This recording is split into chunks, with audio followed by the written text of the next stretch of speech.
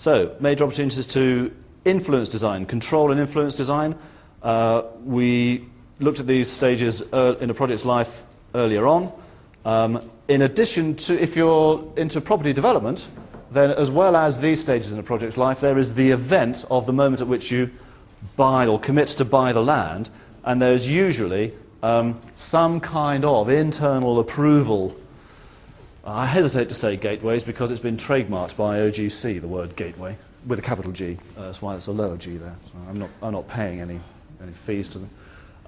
But there is some kind, usually within organisations, there is a kind of point at which we formally stop, review the project. Is it shaping up well? Do we want to authorise it to go ahead to the next stage?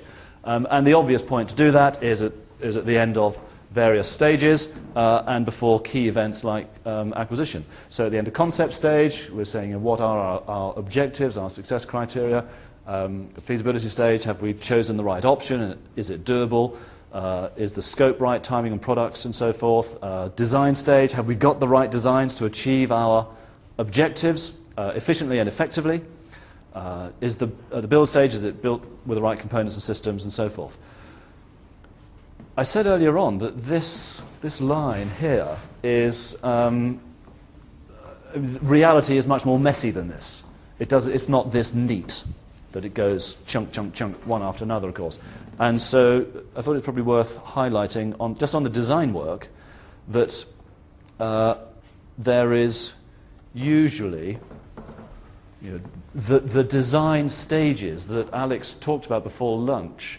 RIBA stages really sort of B through to, well, L is the last one, but that's not design, so I suppose probably K is the last design stage.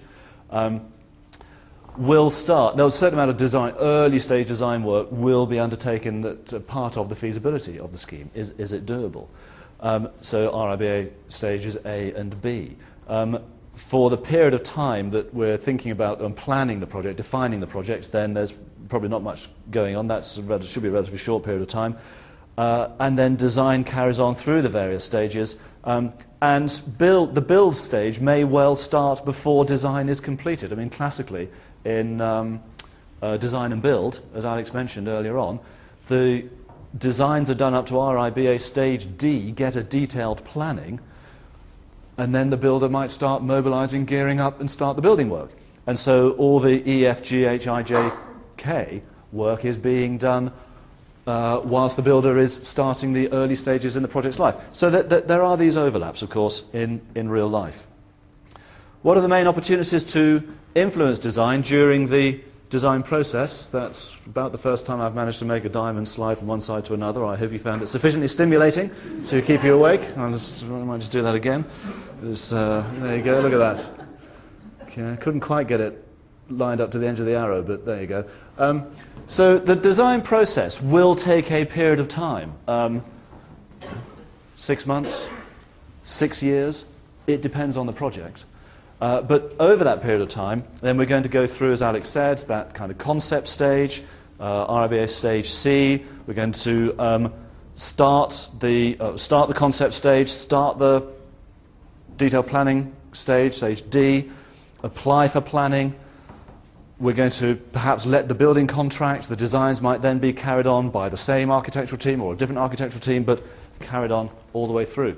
Now, the obvious, and if you certainly every housing association I know, and I can imagine every council or ALMO will do the same. If you're thinking about buying land, then just before you buy the land, then you think very hard about how the project's shaping up. And so that's another obvious opportunity to review the designs and check. Every single review should be, are we still comfortable that the designs that we're getting from the design team are still the best way of achieving those objectives in the most efficient and effective manner. That's our definition. Our project objectives, as expanded on, are our definition of what is good. And the designs have to help us achieve those. If you get designs which get in the way of achieving those, that's bad design. You want designs which positively contribute to achieving those. Because that's why we're doing the scheme, to achieve those things there. So everything, our procurement route, our design solutions, should all be geared to focusing on achieving the objectives.